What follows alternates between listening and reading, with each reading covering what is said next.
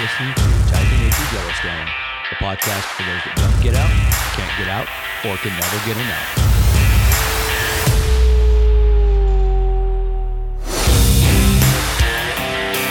Sponsored by Think Tank Photo. Think Tank Photo designs camera carrying solutions for working professionals.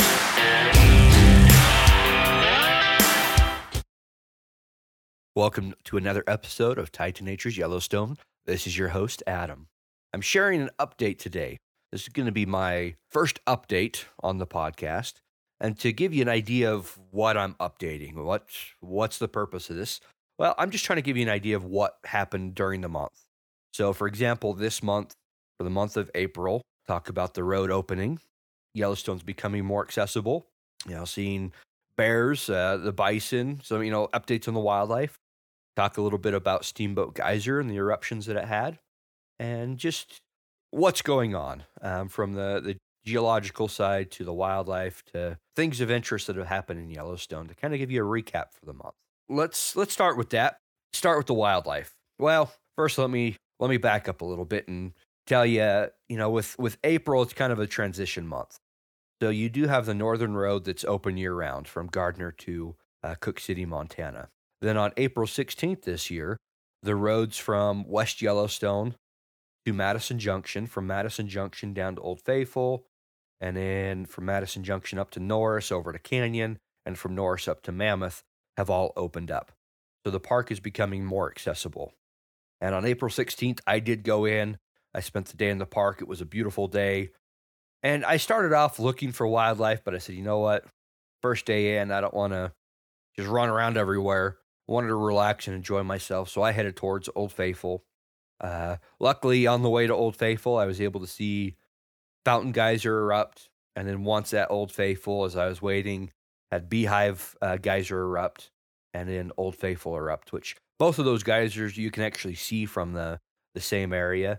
Beehive Geyser, it's one of my favorite geysers. I don't think it's currently predictable, but it'll go something like 200 feet in the air and last up to 20 minutes.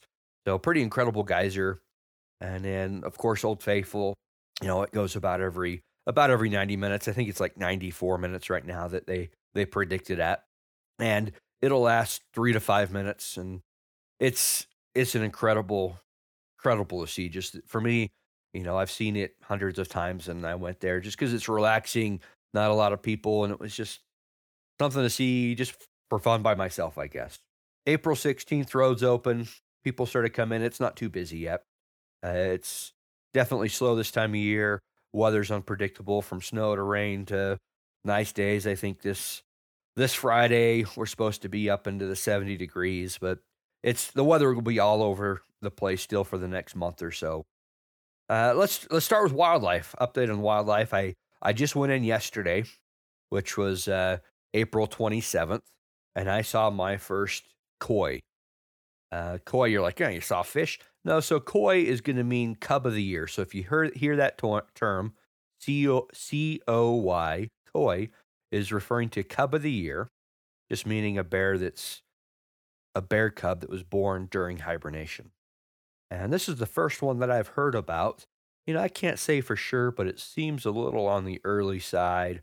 And it was a black bear cub. So black bear with a single cub was hanging out, and I spent about an hour watching it, which was nice. And that's the first one I've heard of between Grand Teton and Yellowstone. First new bear being out. There are other bears out. It sounds like, in general, talking to somebody yesterday, a friend of mine by the name of Bill, he that's kind of what he does, is he watches and he looks for bears. And so he said that compared to last several years, he has not spotted as many bears as he usually does by this time.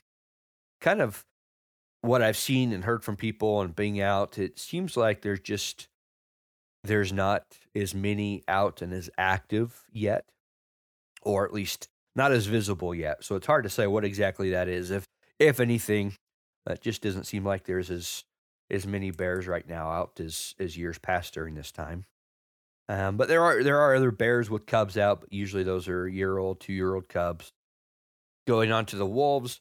The wolves have denned in the Slough Creek area again this year. Just following along, and I've seen them a couple times myself, but it sounds like there's some interesting things going on at the den. Maybe the alpha female has lost her pups, but there's a couple dens. So, and it's one of those things that some of it's speculation, just kind of guessing, people watching the behavior of the wolves, what's going on, that kind of tells a story, until pups actually come out of the den and, you actually have a line of, or able to see that. Hard to say what's going on. So, sometimes it's a guess of what's happening. I know that I was again talking to Bill yesterday. He mentioned that the wolves in that northern range were really good. I think it was in April. He saw the Wapiti Lake pack up there. He saw the Junction pack. He saw the 8 miles. He saw a couple groups from these different packs that have split up. He saw some of the mollies. A lot of those wolves have been on the northern range this time of year. They've probably moved back down into the areas where they have their territories where they're going to den at, as it is that time of year. Talking about denning, there was coyotes have denned up as well. I guess it's one of those brutal things that happens with life. But there was some wolves that got into a coyote den, and those coyotes lost their puppies. Wolves and coyotes, they don't get along well. Wolves very territorial. They don't like coyotes. Also, I saw some pictures. I didn't get to see this myself, but some badger pups. So baby badgers, and it looked like mom was moving them from one den to maybe another one. I didn't get the whole story behind it, but so badgers have been born. Uh, and as far as other babies this time of year, it's a little early. Things that are in dens, uh, or animals that have dens. If you think of wolves, of bears, the coyotes, foxes, badgers, they probably all have, at least in portions of Yellowstone. It kind of changes from north to south a little bit when things are going to den up, but in general, those animals have had dens. When you have an animal inside of a den, they're going to be there for a month, 2 months, and so they're protected, so they can be born earlier. Whereas other animals like the bison, the elk, the sheep, the goats out here, they don't have that opportunity, or they're not in a den. So when they're born, they are exposed to the world. And so it takes them, a little later in the year when they start coming. So we've seen a lot of red dogs. The red dogs are baby bison. Every day that, except for the first, every day that I've been in the park in April, which isn't many days, I think it's, 4 or 5 days, I've seen the red dogs. So baby bison. And they usually start coming this time of year in the spring, in April, mid-April, and then we see a lot more into May. Just an example, on my trip in just by myself yesterday, I probably saw 5 or 6 red dogs, so baby bison. Now, with baby bison, or bison calves, I should say, a proper name for them, is they're up and moving with their the herd, or at least their mom, within about 2 hours. So they're pretty active and they're going. We don't see the elk calves and deer, things in the deer family until a little later. They're going to be left for about a week. Mom comes and goes to feed them, so they're not as active right off. So bison calves come early. Anyway, so uh, not to get into too many details, the bison calves are here, and they're starting to almost dot the landscape pretty soon in May. They will be dotting the landscape.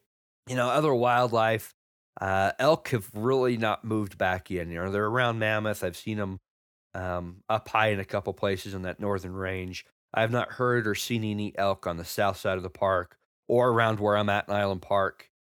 You'll start to see them in this area about the same time that they start showing up on the interior of Yellowstone. So that has not happened yet. A lot of bighorn sheep were down low along the road on the northern range yesterday. That's something that we typically won't see in the southern part of Yellowstone. But as far as wildlife, those are kind of the ones that I can think of right now that are, the updates. On the thermal side of things, I want to mention Steamboat Geyser, which Steamboat Geyser is the largest geyser in the world. And it has started, well, been erupting, what was it, March 15th, 2018. that it went off for the first time in like 4 or 5 years. And that's typically what it would do is, every 4 or 5 years or so, it would have these eruptions. And since the March 15th eruption in 2018, I don't remember the exact number. I just looked it up, but I think it was 100 or somewhere around 138 eruptions in that time span. Steamboat has erupted 3 times in April so far, and so far those eruptions have been about 8 to 11 days apart. And so we could actually, a couple days left, we could get another eruption here in April. So 3 eruptions so far, and it was nice because I missed it, but I had some friends catch it on the day that Yellowstone opened from the west entrance and opened more roads on April 16th. It did erupt, so some people got to see that and experience that. As far as other things going on, I haven't heard anything that in particular as far as thermal activity or updates or, I believe as we get into May, the updates are going to be a little lengthier. I'm probably going to try to do a YouTube version of those as well. So for those that are interested in actually getting a visual and seeing some of the photos and things and, videos of what has happened, I'm going to try to provide that in the future, where the park has only been open for about 15 days or so. Not, this is going to be a shorter update, maybe 15 minutes long today. So shorter episode of the podcast.